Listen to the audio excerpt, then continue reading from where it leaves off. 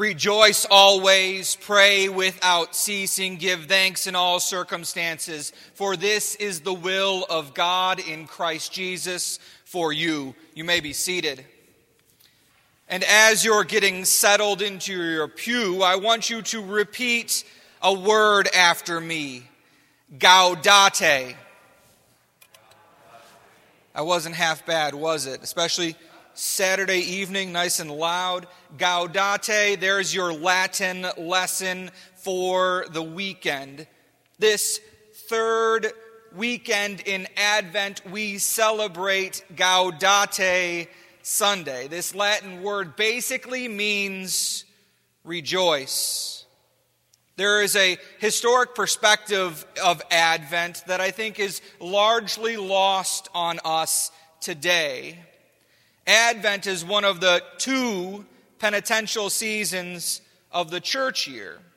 The first penitential season, I think we know fairly well. You would recall it. It would be probably the only one that you think of, and that is Lent. The practice of giving something up during this season is one that is still held by many today. And Ash Wednesday really kind of gets us in the mode of recognizing that we are just dust. But apart from Christ, that's all we will ever be. And it puts us in that frame of recognizing when we come into the presence of the Almighty God, we are very unworthy. Advent is a harder time for us to get to that place, even though it's really intended to. You recognize both in Christmas and Easter, these are points and moments where God makes His truth abundantly clear to us. He has come to redeem us. And as we recognize His coming, we ought to recognize our place before Him. But Christmas has really largely taken over Advent in our society today, in a way that Easter really hasn't taken over Lent.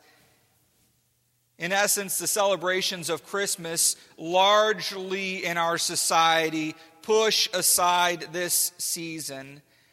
And for that reason, I don't think we generally consider the two seasons all that similar, really. But for Christians, they ought to be. Both are unique, but both at the same time call us to consider rightly where we stand before God's law. In Lent, we are helpless. In Advent, we are helpless. Just as helpless as God's people felt in the years leading up to the Incarnation. So Gaudete Sunday, this rejoicing Sunday, begins this week where we light this rose-colored candle. That's our fancy way of saying pink in the church. This pink candle on our Advent wreath in the midst of all of the blue candles, in the midst of this dark penitential season. And our texts that we heard read to us today, even though they came from the prophet Isaiah that can often be gloomy and dark, Isaiah's words today should have been encouraging for you, brothers and sisters. God will lift up His people from their sinful stupor and clothe them with His righteousness. That is something to rejoice in.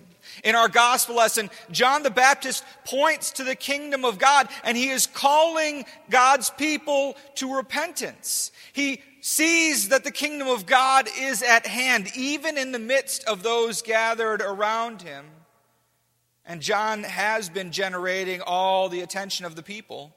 And instead of reveling in it for himself, instead of reveling in the submission that all of these folks, both great and small, lay down before him, John steps to the side and points to Jesus.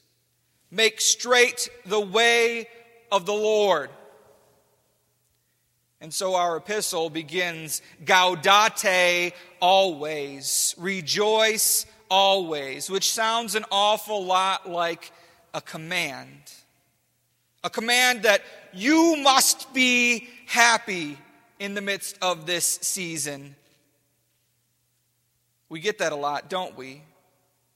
If we're not paying close attention, it sounds a lot like, you better watch out, you better not cry, you better not pout, I'm telling you why. And I don't know about you, but I don't like being told what to do, especially when it comes to my mood. No one likes to be told to smile for the picture while big sister is teasing you out of earshot of mom and dad. Telling someone who is mourning to cheer up often has the opposite effect. So when Paul says, rejoice always, it can come off like another person trying to tell you that you are supposed to be happy. This is a season full of joy, and you ought to act like it. Almost like, be happy, or I'm going to get your father kind of thing. But if that's what you hear in this Gaudete weekend, then you're missing the joyous news that is being proclaimed to you. When Paul begins, rejoice always, it's this truth that he is proclaiming, that no matter your circumstance, no matter what you are facing currently right now, God has been gracious enough to give you a reason still to rejoice. No matter what you are going through, be it a wonderful high or the lowest of lows, God has clothed you with His righteousness. The things that you mourn over are the very things for which Jesus came into this world and took on flesh for. The sin and the struggle and the heartache and the suffering, they all amazingly and joyously find their peace in Christ and Christ alone. You are not required by Paul to rejoice. Instead, you are invited to see what God is actually doing in your life. That no matter your circumstance, you are loved by God. And this love does not fade because it is sure in Jesus Christ. It is not sure in your mood or your feeling. It's not sure in how well you're doing or how poorly you're doing. It's sure in the one who has made it sure in Himself. This is the will of God, that you know that you are loved and that love has shown itself to be true. Not only taking on flesh, but taking our sin. Not only taking our sin, but taking it to death. Not only taking it to death, but rising from the grave so that you and I who are in Christ might rise too. Jesus is our little rose candle in a wreath full of blue ones. This joy stands out from everything else we experience. This type of Gaudete is not a glamorous thing. We can rejoice in God while we are still a mess. Because this rejoicing is like John the Baptist. This rejoicing shifts focus from ourselves to Jesus. From people noticing us to people noticing the kingdom of heaven that has come near. It's a rejoicing that emerges from sackcloth and ashes to be clothed in the robes of the King. It is a joy that is more true than any mood or feeling. It is a joy built on the action of God toward us. His act of love and redemption in Jesus.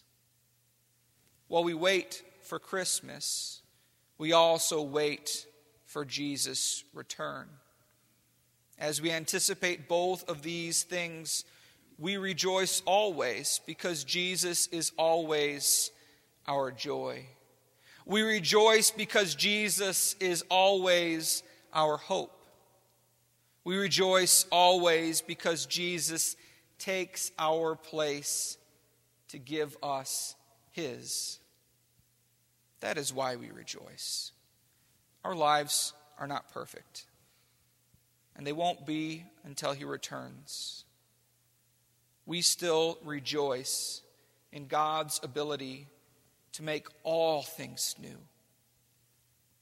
He will make all things new.